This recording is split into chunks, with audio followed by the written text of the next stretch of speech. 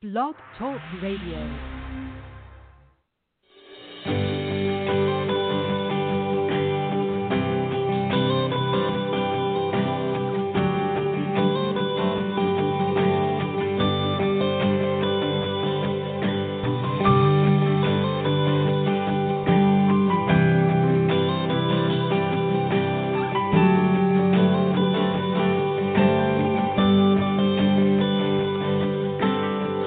I feel that chill, smell that fresh cut grass.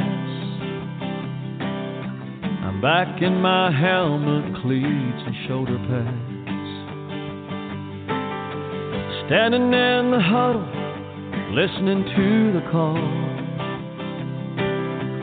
Fans going crazy for the boys of Paul. Hey everybody, welcome to the fifth quarter with Coach Johnson. I'm your host, Dave Johnson. Glad to have you with me tonight. Like I talked to Miss BJ there a few minutes ago, it's getting awful close to the close of the women's football season. And, you know, it just, like we said, it just seems like it just went by way too fast.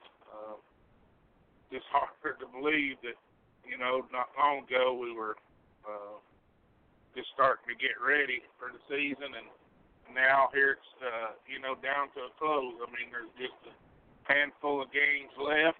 The WNFC, I believe their championship's in Colorado this coming weekend. That'll finish their season up.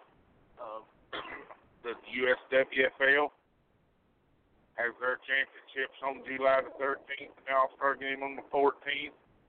That is in Bluff City, Tennessee, at Sullivan East High School. They will be live streamed. Games will. So I'm sure the link will be out there that you can find to get on there to watch. I'm sure the WNFC will be live streamed as well. Also, the WFA, they have their championships same weekend as the USWFL. Not sure what kind of format they got or who plays when or what, but I know in the USWFL, the Iron Woman Championships at 11 a.m. Eastern Time, and the other division starts at 6 p.m. Eastern Time. So looking forward to a great, fun weekend there. You know, that's what it's about. It's always about it's all about these girls and what, you know, getting to play this sport that we all love, and so many of us have played for so long. So I've just got told that our links are already posted on the website, uswfl.net, and our Facebook page. So go to that. You'll find the links for the games to be live streamed. Should be a couple good games for sure. The All-Star game on Sunday, the last 2 years, has been decided by one score. So that should be a good game as well. But getting back, you know, what I was talking, and I'm just saving for, you know, for these girls that season is not as long, and I talked a little bit about last week. Not as long as not as many games. I mean, it goes for a long time, things, but, you know, once they practice, start playing, and, you know, it's a different kind of deal where these ladies have to work, have jobs, and kids, and both. You know, it's just a tough scenario to play more games, but it's sad that, you know, each season is pretty much only a 3-month season, you know, instead of 6 or 7. Like I say, we love the sport so much. We hate to see it come to an end, but it's definitely closing in on it. And, you know, before long, everybody will be starting to get ready for the 2020 season. So still work to be done for those who still have games left to play this year. There's still a lot of work to be done there. A lot of pride still left out there on the line, a lot of trophies to be hoisted up, league awards, team awards, all kinds of stuff. You know, and it's like I was talking to a coach today, and, you know, awards are something that are, you know, that are earned, that, you know, and they're fine, but, you know, it's all about the team.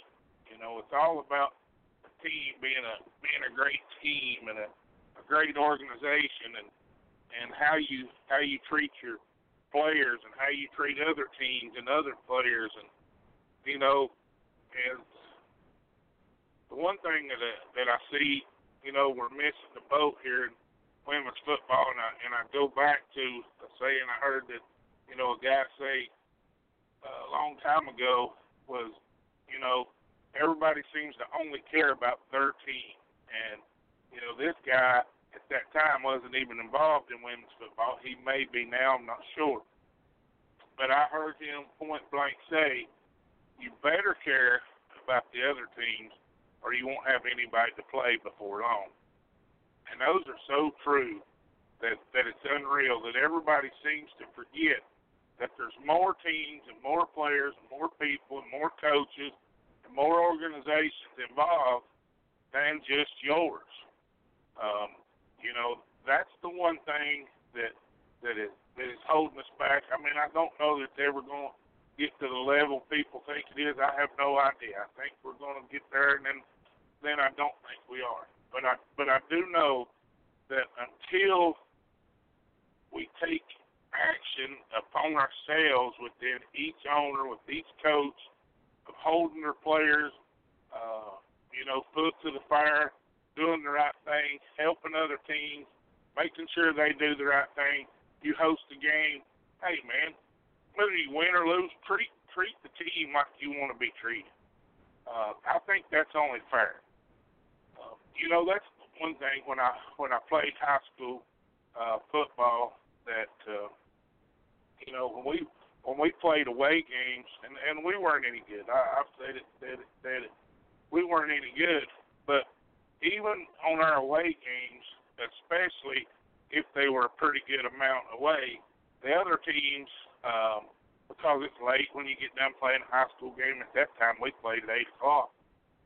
You know, the other teams had sandwiches and chips and stuff like that for the visiting team. You know, it just seems like if we all could take the approach to the game that, you know, that's what it is, a game. And listen, if you don't want to win, there's something wrong with you. There's really something wrong with you. But the bottom line is, even the best get beat. Even the best get beat. Even the best teams lose. Things happen. That don't mean you have to show your hind end and want to fight and all that. There's no place for that in sports. Now, listen, I've been on that receiving end and bought into it, and when I was young, and get through out of the game, and you know, I paid dear consequences for it. But treat everybody like you'd want to be treated. And I get it. You got, you know, you want to win, but you know, just going out there just to embarrass people and you know, to just drive them in the ground naturally. There's just some teams that are never going to be as good as others just because of the nature of their organization. I mean, it's the way they do things. I don't think winning is that important to them. And, you know, most of the time, those teams, you could take half the players, start the game with 11, you could probably get down to 6 or 7 and still beat their 11.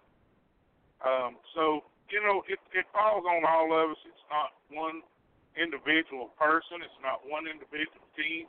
It falls on all of us to do our part to try to be the best that we can be for the sport of women's football. You know, and I've been on all sides of it. Trust me, in high school and in women's football, I've been on the side of beating people bad. I've been on the side of getting beat bad. I've been on the side of where the teams want to fight, you know, get police escorts. I've been a part of all that. and I'm going to tell you something. There's nothing gained by it. There's not one single thing gained by it. You just take a chance on getting more people hurt, but because of the situation. So, I just think, and it's like I was talking to this coach today, and he was saying, it's our part as coaches, as owners of teams and coaches, teams, and that to try our best to do the right thing. Now, there's just some cases that people just won't let you. They just got it in their mind that they're going to do this, they're going to do that. Everything you're trying to do, it's not to help them, it's to benefit you. And no matter what you say, you're really not trying to help them. But that's not the case. Not everybody feels that way. Not everybody feels like, it's just like you have a flat tire on the road. Everybody drives by, you get a little PO'd, when you maybe not have all the tools you need to change. Then somebody shows up to help you. Naturally, you don't want to make them answer. All right, well, you just help with this, that, and other. I mean, you should be glad to have their help, or at least listen to their advice. Hey, if you take this tool, blah, blah, blah. Not everybody has something bad in mind when they want to help you. No matter if you're on different teams, if you're on different sides of the field, we're all in the same sport together. I promise you. If the WFA loses all their teams or half of their teams or whatever, that puts a crunch on who everybody else is going to play. It's the same thing. Nobody wants to lose teams. You want to gain teams. You want to gain good teams. You want to have, when you schedule these games that, these people can play. Hey, you travel a long way.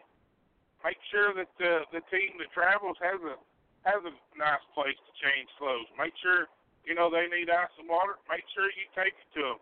I know fruit's a big thing in this women's sport. I know when I played it wasn't, but it is. Make sure you can be as hospitable as you possibly can. I mean, I'm not saying you got to, roll out the red carpet and all that. I'm not saying that at all, but just treat them the way you would want to be treated. And I promise you, if we all take that approach, we're going to gain in the long run. We're going to gain in the long run. That's one thing I like about this All-Star game is, a lot of players have played a long time and never played in these games.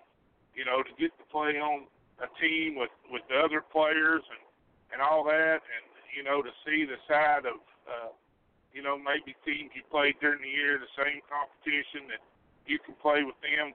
There's just so much good can come out of it. I'm not saying you have to be the best of friends. I'm not saying, listen, I'm all for rivals. I love rivals. I think rivalries in sports are some of the greatest things there is. But it can be taken too far. There's so much that can happen that it can be taken too far, and when it does, things start getting a little out of hand, and before you know it, then we're all suffering from that. So I just think that there's so much to be gained by everybody helping everybody. I know in the years past they've had these women's camps. All these players from all different teams, they go down there, they mingle, they talk. I mean, it's more of a social event than it is anything else that I think. But they go down there and they communicate and they get along and they have a game and they play on each other's teams. But yet some of these teams they just are just mad. And football's a great fun sport. There's nothing to be mad about. You get beat, hey, go work harder. Realize why you got beat. Go work harder. Do things to get better. Don't be mad. Don't be mad at that person that maybe outworked you. The old saying about Larry Bird is, a Magic Johnson beat him. First thing he realized, somebody shooting 300 shots a day versus his 200. That's the kind of things, I think we're missing. I hear it from a lot of people that higher up that, you know, hey, you've got to bond together.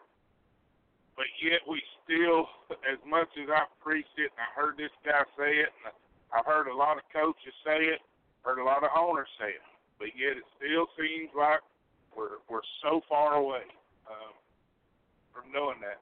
You know, each team is responsible for their team first and foremost.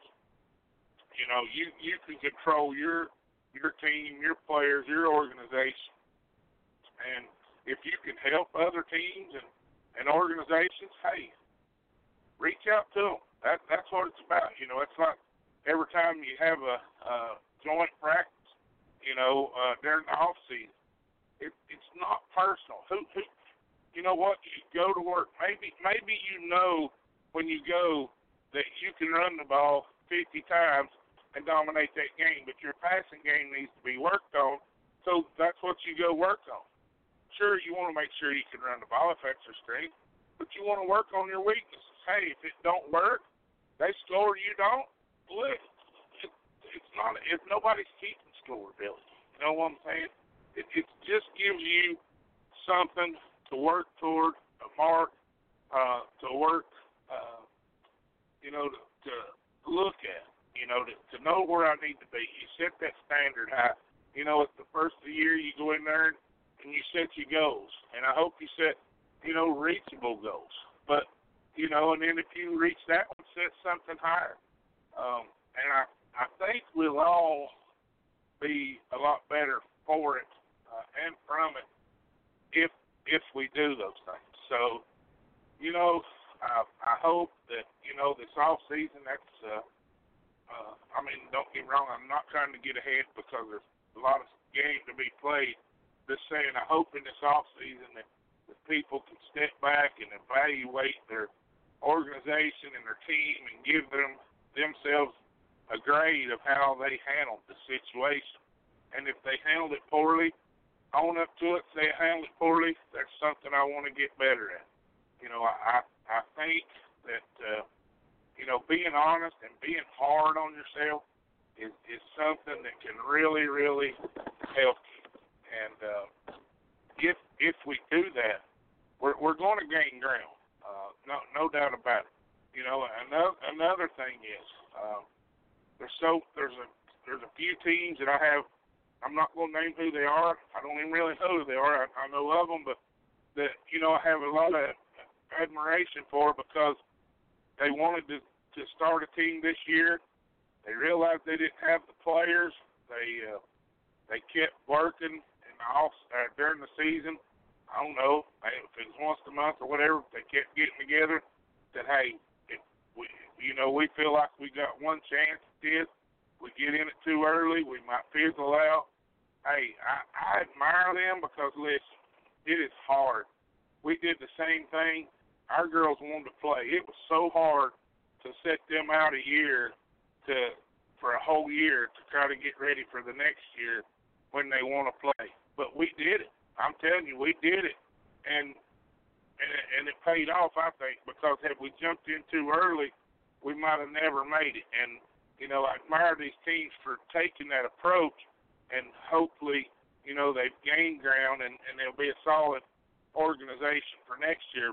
But realizing where you are as a team is real important.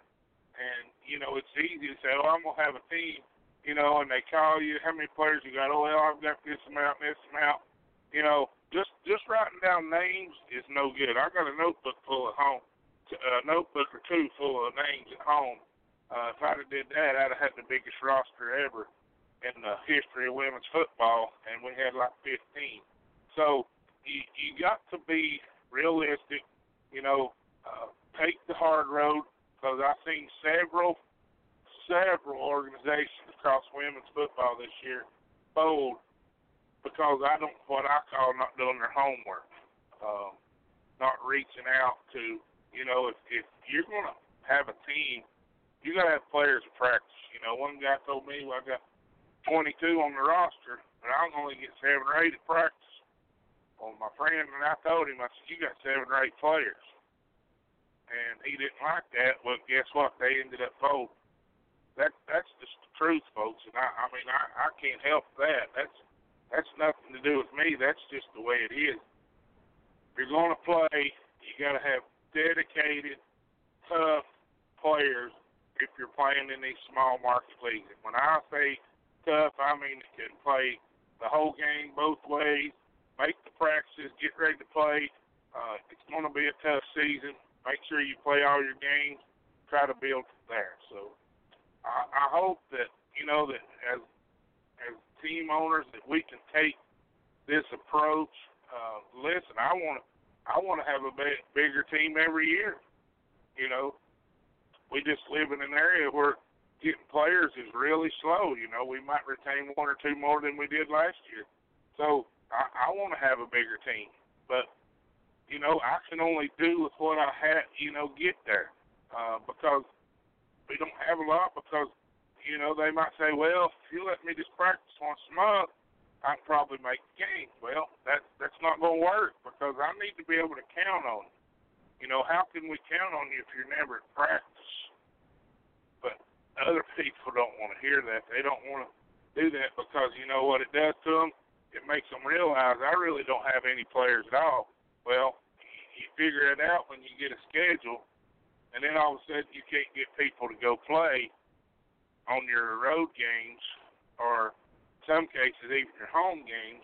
You can't even get people to show up because you put all your eggs in one basket that had no business going in there. So I'm hoping that we all learn from it this year. I know there's a lot of teams that are already out of the playoff scenarios, championships, whatever the case may be. Now's a good time to do that evaluation. See how you did as a owner. See, as a player even. There's players out there. Hey, see what kind of player you were. Was I the best player I could be? Did I make every single practice that I possibly could? Or did I fudge here and there? Am I the reason that maybe, we could have tried to worked a little harder? Maybe we'd have got that 2-point conversion to win the game. Who knows? But it's a joint effort. And it starts with each individual, each owner, each coach, each team, on down the line. So that's my opinion of it. I hope we can all get better from it. Last week I started talking about the quarterback comparison between the Green Bay Packers of Aaron Rodgers and Brett Favre. If somebody wants to call in tonight, we'll still talk about it. I'd like to get some people really that likes them too, that would like to compare. Also, I want to talk about building a dynasty. What's people's opinion of a dynasty? We in the 80s, you had the San Francisco 49ers. They won, I think, 4 Super Bowls. People were calling them a dynasty. The Cowboys won, 3 maybe in a row. I can't remember that. The Patriots, they won a bunch in a row here. So, hit us up on the call us 657-383-1020 or the chat. Send questions in there, Ms. BJ. Answer them and get them to me. I'd love to hear from you. See what you're thinking. I know we got Henderson on the line now, so we'll see what Henderson has to say. How you doing tonight, Coach?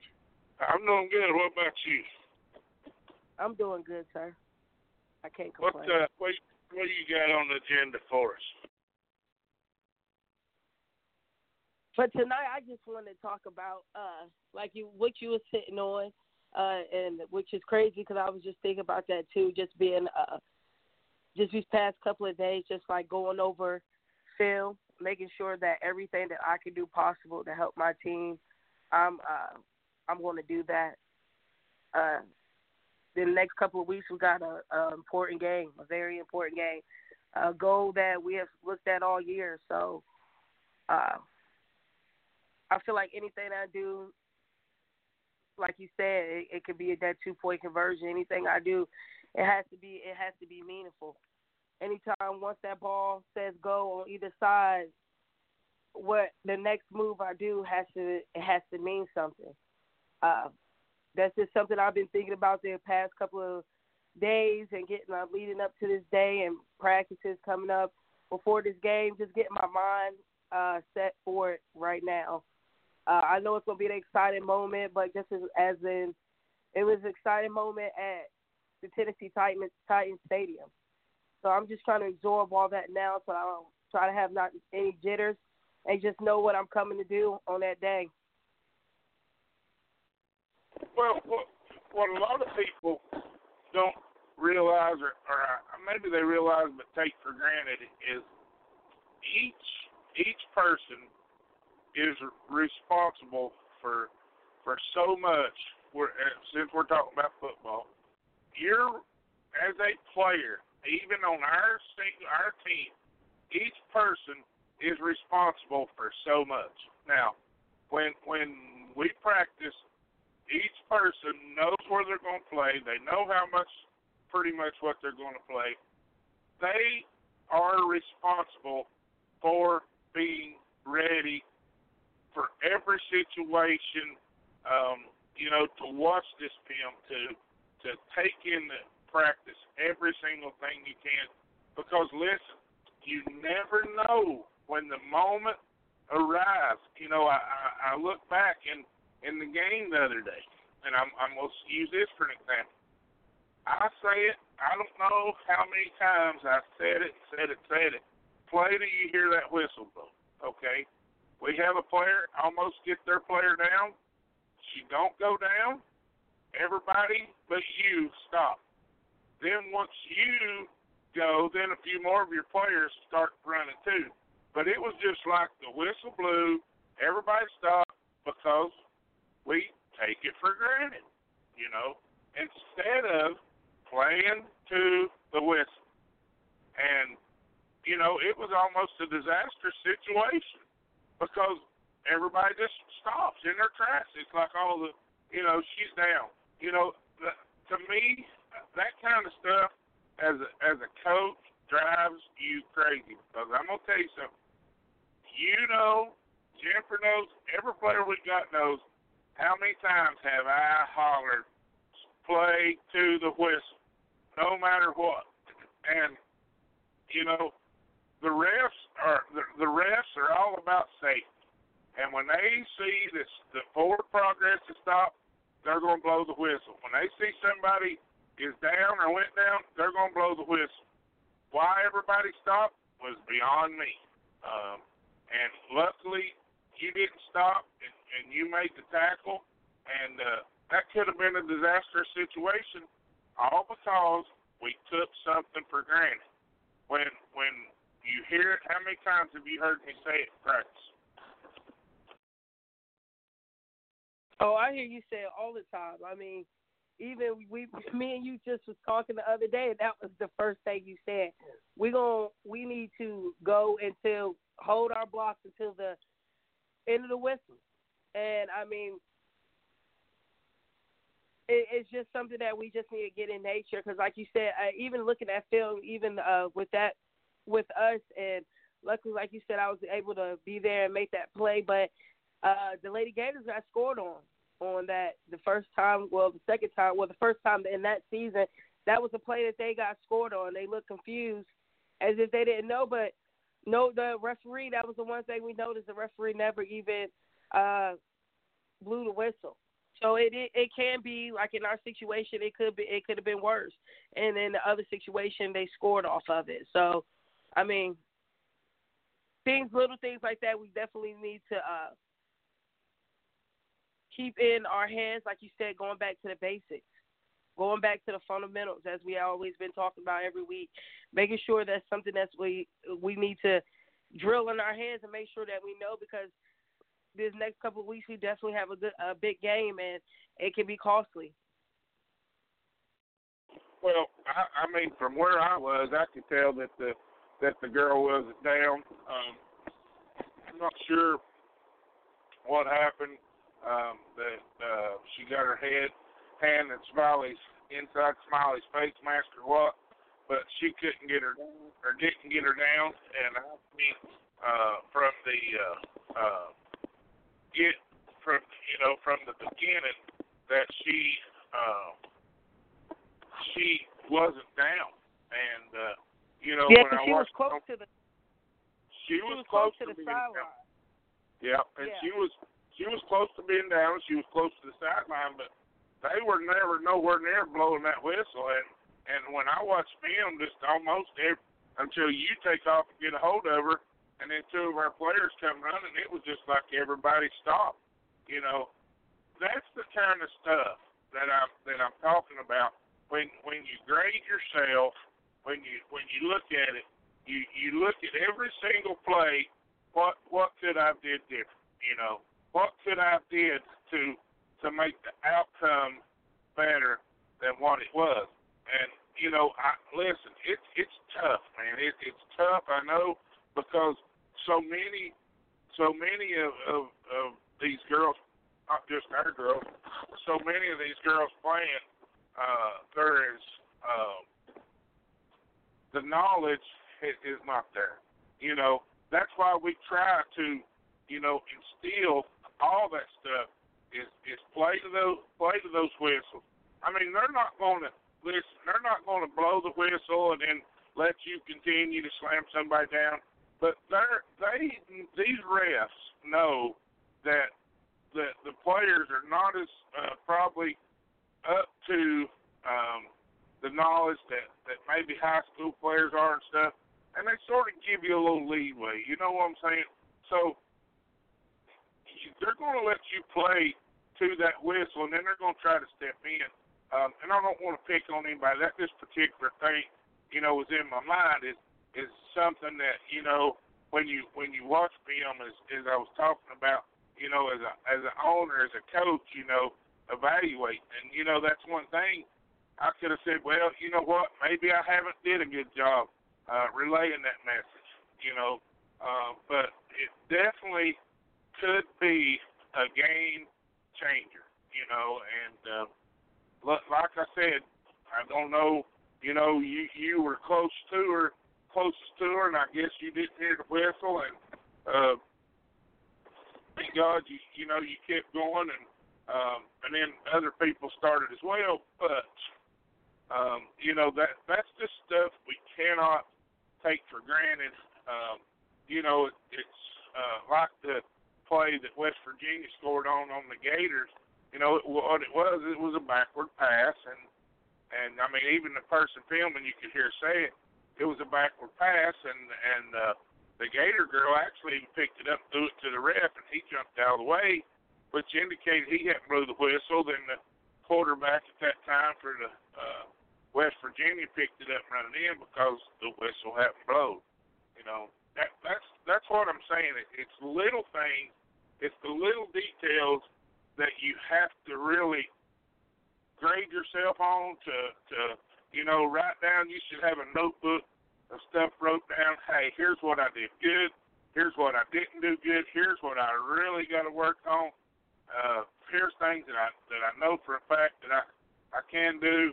Here's things I'd like to see me do better. Just on and on and on. Listen, there's no doubt. Even in the NFL, you have linemen that block, pass block better. Some pass block better than they run block, and some that run block better than they pass block. So when you find those that can do both, hey, then you've got it figured out. But don't think for 1 minute that when they're in their meetings, that their coaches ain't telling them, hey, here's where you've got to get better. And they go out and they work on that stuff relentless. I know when we went to the Texan spring, I don't know if it's spring workout, preseason, whatever they call it, up there, man, that was amazing to see those guys working on stuff in continuity together. I mean, it's all like one. It's just like a slinky going down the steps. That thing rolls forever, but it flips over as one.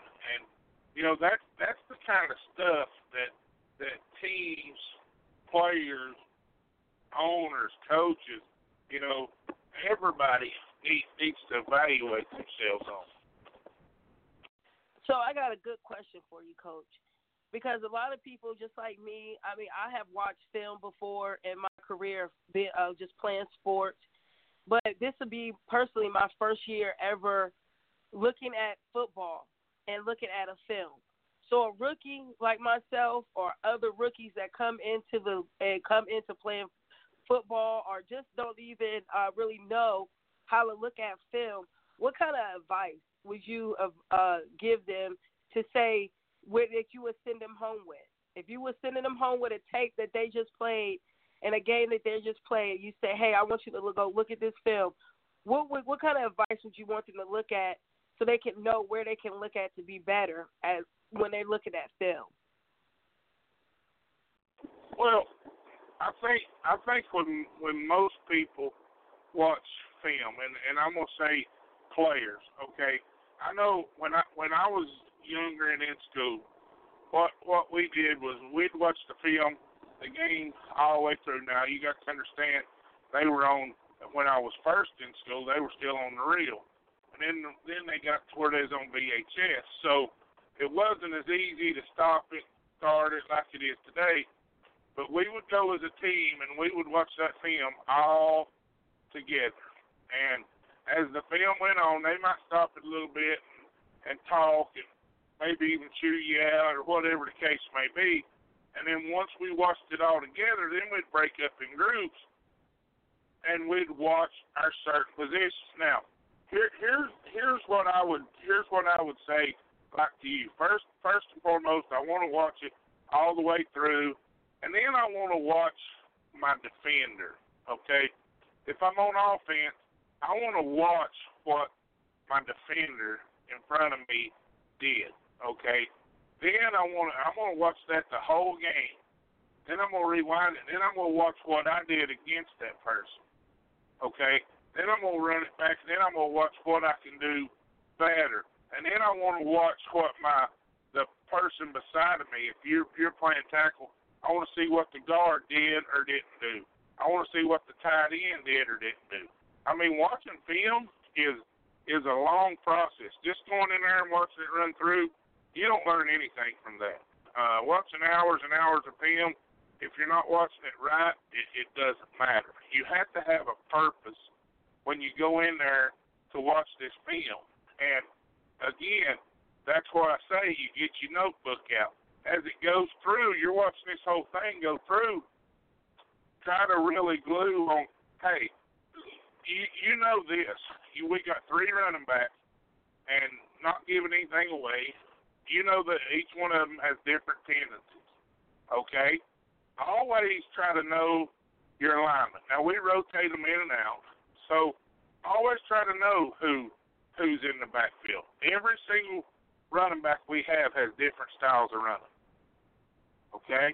So know their tendencies. Know what, hey, well, this one likes to do this, so I know I have to be better here. Okay, this one's in the game. They like to do this. I know I have to be better there. That's where your notebook comes in. You know, write down, hey, blah, blah, blah likes to run up the middle. You know, blah, blah, blah likes to bounce it outside. This one hits the holes just perfect, so I know what I have to do. That's the kind of stuff when you watch film is when you get better. That is really getting down there. I mean, these pro guys watch hours and hours and hours of film. Of course, they get filmed at practice. And then they get filmed in, workouts. And they get filmed every which way under the sun. But, that's their job, of course. But what I'm saying is watch as much of it as you can of you. You already know what happened in the game. You already know the outcome of the game. You know what certain plays happen. But the plays I struggled on. What can I do to get better at my position? If I dominate, then the person beside of me dominates, then the person to my left dominates, then we're good. The main thing is, here's where I think women's football suffers. Probably some teams don't even watch them. Some of them don't even care if they film the game. Okay, some of them don't have a clue. But you need every single person doing the same thing as you are to get on that same page. You know, you hear me say it all the time, who's watched film and who ain't. When the ones raise their hands that did and the others don't, what's the first thing I say? Shame on you. You know, because you need to be watching that film. I promise you, we did not play it up that not one single person shouldn't have this film, in the back of their mind. You know what I'm saying? They should know every single thing there is to know about it. So that's what I would do, you know, and I watched it a ton myself, and I watched every, you know, certain positions one time just all the way through. So I do that myself. So if you know, as a player, you do that, you're going to be that much better. I agree with that because when I was watching film, and like you said, the first time when I just watched it through, I just looked at the game, seeing where I was not my best at and performing. Then the second time, like you said, when I looked at the defender to see how they were set up and what was going on their end. And then I looked at me personally, just what did I do, play in and play out. That's why I said my mindset now and how I've been thinking is every move I make has to mean something. Every move. The very first move that comes off that ball has to mean something. Every move. And I've been telling myself that this whole week because I feel like if I execute that right there, it's going to carry on to a better result. And so that's why I asked that question to make sure me personally I was doing it right. And just to help anybody else that's even just listening, just make sure like when they're looking at tape, they know what they're doing. Because if you don't want to get better, I don't know why you play the sport. Like you said, when you're thinking about building a legacy, a dynasty, I feel like everybody on that whole team needs to have the same goal and the same drive, and each of them needs to be on and off the field or on and off the court or wherever you're playing with a team effort sport. It takes individual growth to make that team grow. And like you said, a lot of what we're going to do at off season and after season, that does all that affect. I mean, I've been even telling myself, like, they'll tell you, man, if I drop 15 to 20 pounds this off season, like, I'm going to be the fastest person on the field. Like, I'm claiming that now to get my mindset for that. Not excusing the test that we have at hand, but I just know realistically right now to get me there, I'm not going to be able to do that. But thinking for next year what I can do to even be better because I know my full potential, I'm claiming that now. And, I mean, that to me, that's what makes a dynasty team, when you have everybody on the team making individual goals and meeting them goals and then bringing it to the table and bringing them individual goals to the table for bigger cause. You know, when you think about, dynasties, and you think about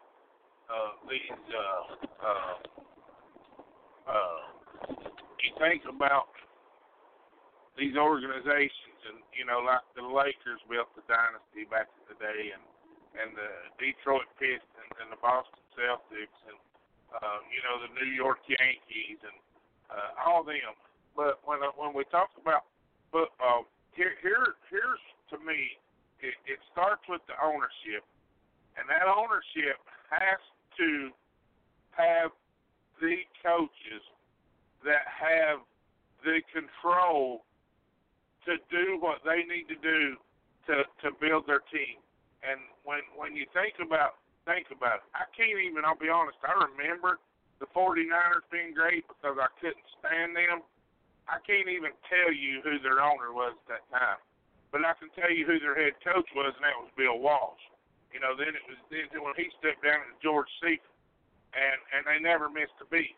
The Cowboys, it was Jimmy Johnson for 2 years. When Jerry Jones stayed out of it, he got Jimmy Johnson in there, and they were 3-13. They 13-3 the next year, when Jerry traded all their picks away, everybody said he's crazy. Then they went to the Super Bowls. They get rid of Jimmy steps down because him and Jerry had words. They get Barry Switzer in there, and they never miss a beat. So, and you look at the Patriots, of course, we know who owns them ball crap, but we know Bill Belichick is in charge of who goes and who stays and this, that, and other. And you look at what they've been able to do for so long, and the common thing they all have, the one thing they all have in common, first and foremost, they had great coaches, they had quarterbacks, but the coaches they ran the team. They didn't have owners over top of them, looking and saying, well, you need to do this, you need to do that. That goes on so much anymore. I mean, and I get it. These teams got so much money invested that they want to have a hand in it. But if you're going to hire these coaches, let them get the players they need to run their systems, organizations, whatever the case may be. And, back then they had the 49ers, they had Joe Montana, they had Steve Young, and the Cowboys, they had Troy Aikman. Naturally, we know the Patriots got Tom Brady. All this stuff starts at the top, and those owners realizing, hey, I've got to let this guy do his job. They build these great teams and dynasties, and and then when they win so much, usually the owner steps in and starts trying to do too much and starts boasting, and then the coach leaves, and look what the Cowboys have did since. They can't get off the mat. Look what the 49ers have did since. They can't get off the mat. That's what's so incredible about the Patriots is they may miss a beat of not winning it this year, but they're right there. They've always been in the mix, and that's what dynasties do. Now, in women's football, you don't have all that. You don't have the luxury of going out here and picking your players. You have to take what you get and make players out of them. That's why, to me, it's so much harder to build a dynasty in women's football than it is in professional sports, because you have to take those players you get and make the kind of players out of them you want, versus just being able to go out there and say, hey, I'm going to get you off free agency. I'm going to be the highest bidder. Here's what I'm going to pay you. They're going to come over there. So to me, that's what it takes to build a dynasty, and to build one in women's football is really tough. It is.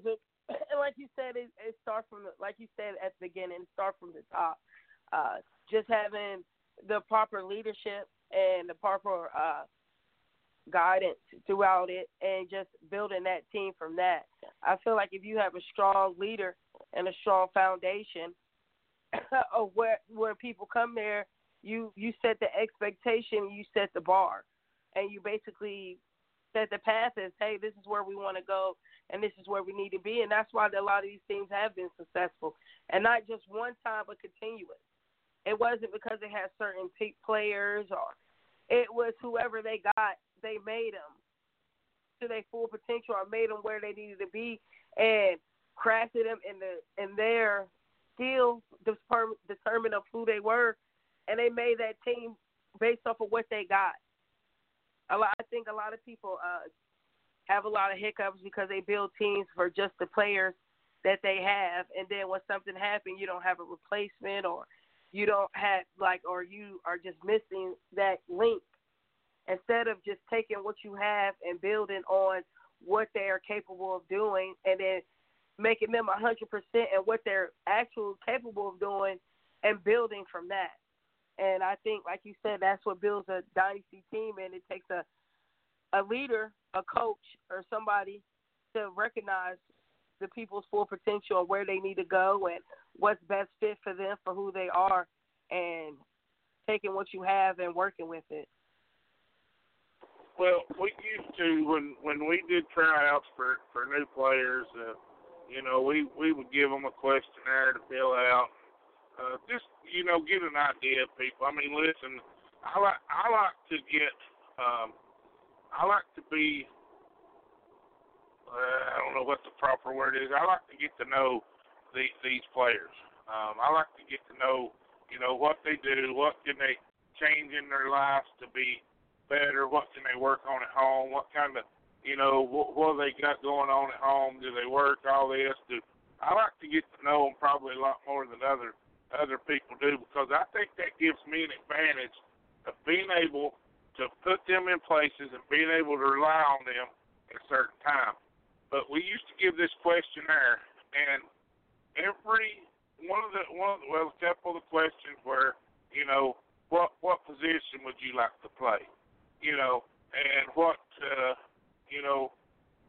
where do you see yourself, playing in 2 or 3 years, or blah blah blah, just to get an idea. And no matter what, just about every single person answered that as a quarterback, running back, or receiver. And it didn't matter if they were my size, if they were Caitlin's size, whose size they were. That's what every one of them put. Okay. Now, when my thing is I want to be realistic and honest with all these players. It's just like I talked with Jaron at the game the other day about the game. I want to be honest and real with these players, and sometimes that hurts.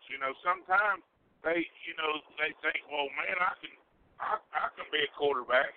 No, you can't. You know what I mean? It takes more than just saying, I want to be a quarterback. It takes more than just being able to throw it 40 yards. There's more to it than that. Well, I can catch. Well, hey, I can catch the ball too. That don't mean I can run down the field, on a 5-flat 40 and catch the ball with somebody running at me. There's a difference there. And people got to realize that, and as coaches, you got to realize that. You got to be able to transform that over and then find something they do good and say, hey, you know what? Here's where we need you. And you know what? If you're going to play, here's where you're going to have to play. And, yeah, you may not know anything, but we're going to work on it. We're going to get you better. And, yeah, there may be somebody already in that position better than you, but if you don't work, you can't get better. And the one thing we do here versus a lot of other teams, now, grant you, we don't have 50 players, but we try to get every single person ready to play that we can in their position, because you never know when you may have to play them. And I know a lot of teams don't do that, because we get players from other teams and they say, wow, I never got to do this. I never got to do that. They never even, paid any attention to me at practice or this, that, and other. And I'm thinking, wow, what do these teams do? And it goes right back to what you said. They're just relying on a certain amount of people to do all the work, and then when something happens, then you turn around and you don't have anybody, and you're like, oh man, I'm screwed now, because the person you maybe could have worked with more, might be able to help you. To me, that falls on the organization and the coach, and not to nobody's horn. I just think we pride ourselves on that here, and trying to get everybody as ready to play as we possibly can. I think that's exactly what we do. I mean, even with people that just come along, even if we have like that we're just come along in the season, even if we had a game the next week or 2 weeks later, you still gave them the opportunity to get on the field. I mean, I know it went from like our performance and stuff like that, and already like coming into the fourth quarter and having a good lead to give them the opportunity to get on the field, but it's still just having that much confidence in some of these players. I remember Amanda even said it last week. I want to say just for her getting them couple of plays when we played Detroit, that was just an opportunity that she really wasn't expecting, but she got. I mean, I feel like within our organization and like you said, building dynasty organizations, that you need to take what you have and just build accordingly. I know when I first started, I was looking. I think I did. I might have said I wanted to play quarterback. I'm not sure right now, but I know I think the position I'm playing now, the positions I'm playing right now, this is not the ones that I was expecting to play. Not saying that I'm disappointed or anything, but when you ask me, did I want to play football, I say, yeah. You say, how did you feel about the line? And I said, if that's where you want me to play, then that's where I'm going to play at. I mean, I feel like if anybody that want to be dedicated to something, regardless, yeah, that might not be your fit, but maybe somebody sees something in you that you don't, and that's how I took it. I mean, you can't always look at yourself and know for what you want to do. I mean, that's why film coming in handy. Sometimes you have to take a step back and look at yourself from a distance, or have somebody else look at you, and they might see something that you can build on. But like you said, that comes from coaching and knowing people and seeing what they can do and taking the time to just knowing them as a person and what they can give you. And a lot of people don't take that time or effort, and that's where I guess you can have teams that have these seasons that's on and off and struggle to keep people versus having these consistent teams like your Prodigy and stuff that's building these teams and having continuous years of success. Well, it's just like I told the coach today is you know, we have a team of selfless players, not selfish players. You know, and and that's the way it's got to be if you're going to be a good team or on a good team. You can't come in there and say, well, you know, here's where I'm going to play, and you know, if I can't play there, then I ain't gonna play. Well, you know, that don't work here. And I mean, now if you're, you know, somewhat close to that position, yeah, we might give you a shot at it. But you know, just you know, when people come in and want to play quarterback and they're for sure linemen, and you know, they say, oh, I'm gonna play quarterback or nothing at all. Well, you're probably gonna play nothing at all, because the ultimate goal for me, as any player, listen, the individual awards are always nice. Don't get me wrong. Everybody likes to be recognized, but how more to be recognized than to be on a good team that wins? You know, that's when you get recognized, because I guarantee you this. Ask Pan Marino. He was MVP of the league before. Offensive Player of the Year, I don't know how many times. Ask him all the games he won. He'd turn them all into one Super Bowl if he could. You know what I'm saying? All these players that have never won championships, they would trade all the individual awards for just one championship. It has to be. And now there's so many players in the NFL now that it's all about them. You see all the I don't know what you call it, the stuff they bring with them, and extra baggage, and always trouble with the media. It's crazy, man. They're not about winning. It's about them. And they bring up these organizations, and these organizations just keep getting them because they're talented, and they just keep dragging them down. You can't win with them. I mean, you can win some games, but you can't win the Super Bowl, man. That's the ultimate goal. It's to win that Super Bowl. It's to hoist up that trophy. Be a lineman on the best team, man. Who cares if you're the best lineman? Just be a lineman on the best team, because it don't always work out that the best players are on each individual player is on the best team. I mean, the last 2 years,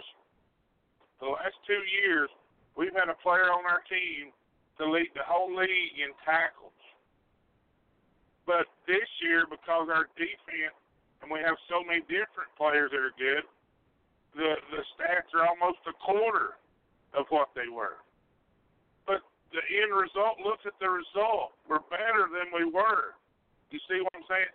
That's where you have to be selfless and not selfish. You have to think about your team, what's best for your team. What would I do for this team? And when you get down to the nitty gritty of these games, you have to control your emotions. First and foremost, you have to prepare. You have to be ready to go. You have to be willing to do everything in your power legally for your team. And that's why I say, and you girls know I've preached to y'all here about taking care of business on and off the field. And that's what dynasties do. Naturally, the 49ers, like I said, they had Joe Montana, they had Steve Young. They also had Jerry Rice, the best receiver there is. There are other players. They had a great tight end named Dwight Clark. They had another receiver, thinking his name might have been John Taylor, and then a guy named Terrell Owens. They had a couple running backs. They had some great defensive players. The Cowboys, they had Troy Aikman, Emmitt Smith, Michael Irvin. They had a great defense. We know what the Pats have. They have good players all around, man. Good, solid players. Now, other than the quarterbacks and maybe one other player, the rest of the players are just great players. They're not winning individual awards. So that's what being on a great team is I won a lot of awards. I would have traded them for wins, man, because when you show out, usually your team is not as good as what it needs to be. And when you're a lineman on the best team, that means more to me than to say I'm the best lineman. Absolutely. I think like you said, a lot of these people that have individual awards do want a championship. I know. Just looking at matter of fact, just last night I was looking at the NBA All-Star game, and a lot of the people that won, like the I forgot his name because it's hard to pronounce, but it's the post player for Milwaukee Bucks. He won the MVP of the league, and to me, I know that was a good accomplishment. But like he said, next year that he wanted to do better than that because he wanted his team to win a championship because he felt like that's where they should have been. And that, to me, said a lot about him for being so young and winning that award over James Harden, who was putting up 40-something points a game. Doing remarkable things. And then you have this young boy coming in here, and he's appreciative, but he's still thinking about bigger goals, and that was a championship for everybody, not just himself. As he said, all his brothers deserved it. He watched them put in the effort that they put in. And I think that's something like you said when you speaking to that man, I think that's something that our whole team has resembled this whole year, that I got your back. And I feel like if that person don't got it, then I know if what I'm lacking, somebody behind me has it. And, I remember Jamie even saying that to me on the field one time. She said, that girl got away with that tackle, and then I seen you, and I was like, thank God. And I said, yeah, I always got your back. And I felt, and I meant that. And I feel the same with her. I feel the same with Jen and Deuce when I have confidence. I really don't look behind myself unless I have to, but most of the times I don't look behind. I'm looking forward because I already know who has my back. There's no need for me to look back there because I know they're there. And I think that just comes from us being together as one and just, believing each other and having the same goal and not being selfish individuals, knowing that we're doing this for everybody. And we have some remarkable individual talents on our team, but like you said, I feel like each and one of them would say if they got a reward, I couldn't do it without my team. Well, in years past, we've had running backs that have had probably almost as many total yards as our three running backs have had, but not as many touchdowns. But just like you said, when you take this for example, I feel that Ezekiel Elliott's probably the best running back in the NFL. Look, when he got hurt or suspended, what happened to the Cowboys. They couldn't run the ball. They couldn't pass the ball. They couldn't do anything. You know, they didn't have somebody else. All these other teams usually have 2 or 3 running backs that can play. You know, like the Patriots. They'll have 2 or 3. A lot of them you ain't never even heard of, man. They'll get in there when one's hurt or one's deactive or whatever. This guy will ball out, and everybody saying, well, where'd this guy come from? You know, they don't just depend. The quarterback's one position everybody depends on because the fall off from a starter to backup's usually a lot. But running backs, they usually have 2 or 3. You know, wide receivers, they usually have 2 or 3. They'll have one that's better than everybody else, then they have 2 or 3. So when you have 2 or 3 that, you know, that you don't even work near as hard as what they normally do, and you can get the same production, you're that much better off. And, you know, that to me, like I said, that's what it's about, and complimenting each other. You know, being happy and proud for each other. You know, who cares who scores? You know, if you can throw it 100% of the time, win, great. If you run 100% of the time, win, great. If you have to mix 50-50, 80-20, whatever, it's all about winning, man. The individual awards are great, the certificates, the medals, the small trophies, but the ultimate goal is to hoist up the trophy at the end of the year, and that takes just as many players as on your team. If that's 17, that's what it takes. If it's 50, that's what it takes. Each individual has to give something and be ready and know their role, know what they can, know their limitations, know the role, know their limitations, be ready to do what they need to do at any point in time. It's their job to be prepared. And, you know, that's one thing that, you know, I think that we've done this year is, for the most part, I ain't going to say 100%, but for the most part, we've been prepared more than we have in the past. Now, having better players, working with them has helped, no doubt about it. But, you know, that's the kind of stuff that you have to get these players ready to go. Henderson, hold on a second. I'm going to read a couple of players of the week that I just got that I didn't read last week. I forgot to. June 1st, the week for June 1st, Offensive Player of the Week was Ashley Miner, Tri-Cities Thunder. Defensive Player was Asia Short, Keystone Assault. Ashley had 5 TDs and 4 2-point conversions. Asia had 7 tackles and 2 interceptions. Those are, you know, both phenomenal games from those 2 young ladies, and you know, and again, those are great, but they couldn't have did it without a line and receivers and everybody else involved. And I'll guarantee you they'll be the first to tell you. I don't know the other girl, but I know Ashley real well. So you know, those are both great staff. Congratulations to both of them. Also, Bobby Harvey says that he's going with Brett Favre. Yeah, I sort of figured Bobby might go with Favre.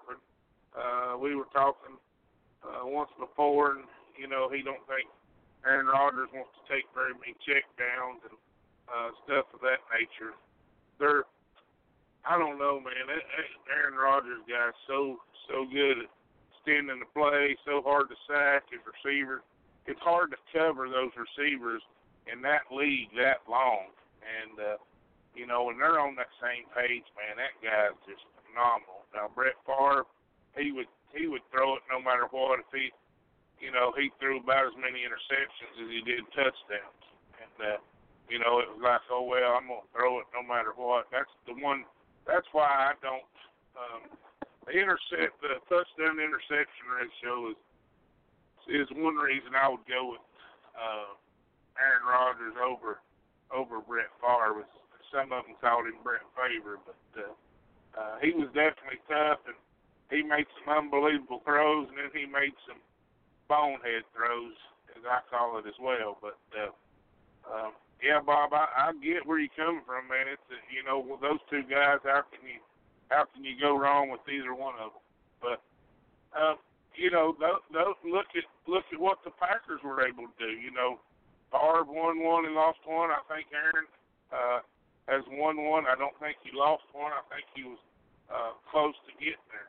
The Packers are a legendary organization. Vince Lombardi, I loved the way he did things. Those coaches, when you think about all the great coaches throughout the NFL, that they all had good owners that let them do their job. And that is so important that I think that so many people want to get in the way of, letting the coaches do what they do. And,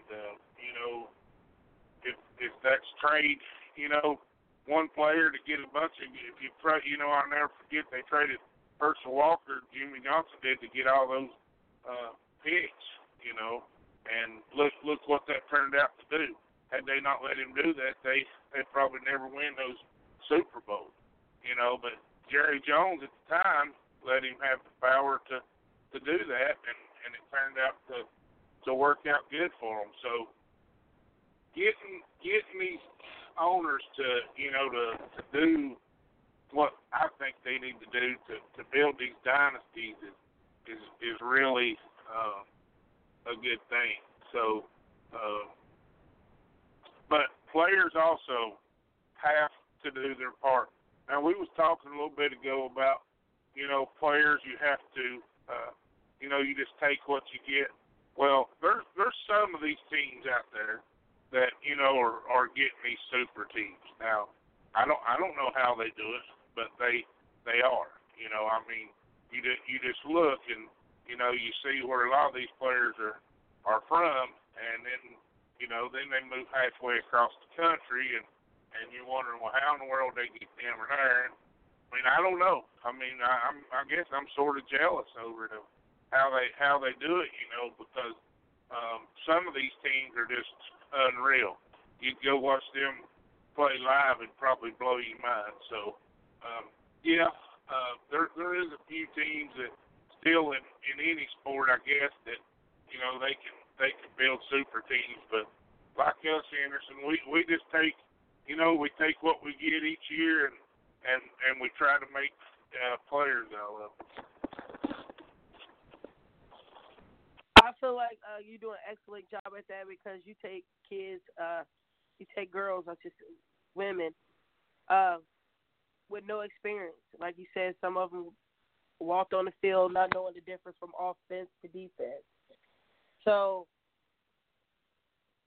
getting them from that low, which is nothing bad, but at that low of experience and then building them to the point that they're game ready says a lot.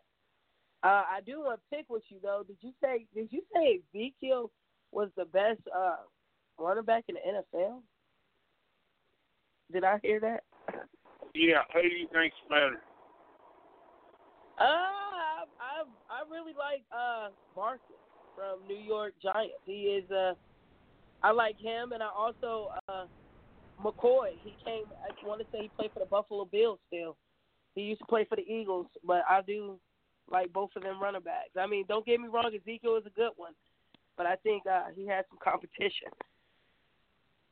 Well, I think McCoy, probably before Ezekiel came, he probably was the best. And this guy for the Giants, he may just, turn out to be the best. But when you look the last, 3 or 4 years, whatever Zeke's been in the league, he's led the league in rushing and touchdowns. It pretty much states itself. And listen, I'm not a fan of his at all, but I'm just giving credit where credit's due. Now, listen, I think the guy from the Giants is going to be phenomenal.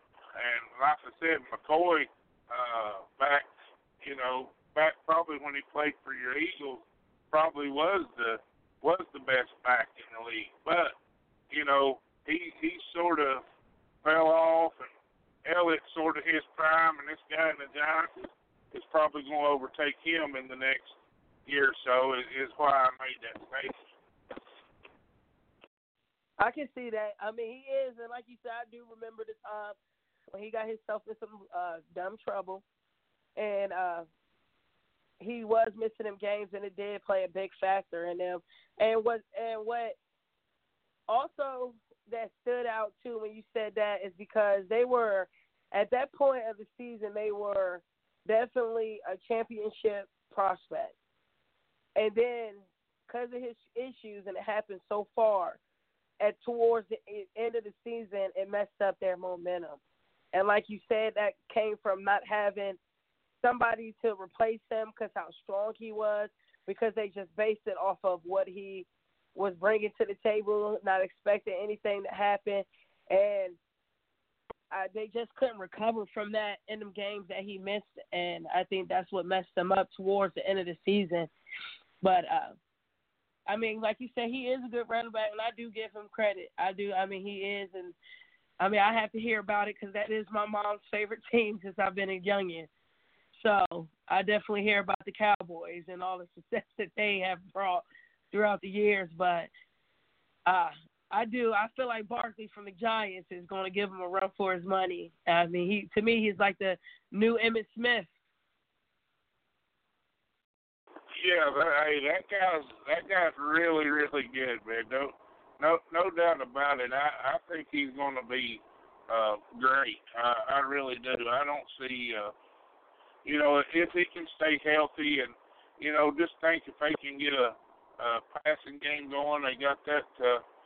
People are talking about why they didn't get Dwayne Haskins and But now see, here's the thing. I'm gonna touch on that a little bit. Now, I'm not a Haskins fan either, and I don't even know this guy really from Duke. But here's the thing. Here's what people don't understand. That, all right, for instance, Henderson, we'll say this. Let's say in women's football, your main need is a kicker, okay? You already have a great quarterback. You already have a great running back. So the first player that comes along is a quarterback or a running back, and you have that pick. And now, not that anybody's going to trade a running back quarterback for a kicker. I'm just making a point here. I already have that established. I need a kicker, okay? So then here comes two kickers, side by side. One of them says, "Well, hey, this guy's better, but he has trouble, maybe he's left-footed, and our holder's right-handed." All that stuff plays into effect. You got to get somebody that fits in your system. It ain't always about who that player is. Maybe the Haskins guy is a little better, but the guy the Giants got is a pocket passer. That's what Eli was, or he is, whatever, he's still playing. So you've got to get what fits your system. And I think that all these people, they jumped on that when it came out, is, they passed him up and this and another. Well, is it not their right to get the player they want?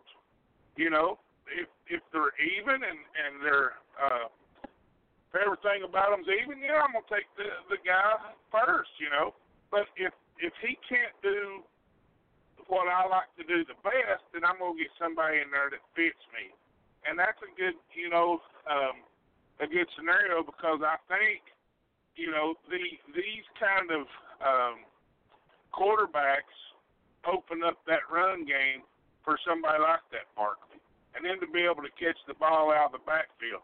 A quarterback that's going to run a lot doesn't help a running back much.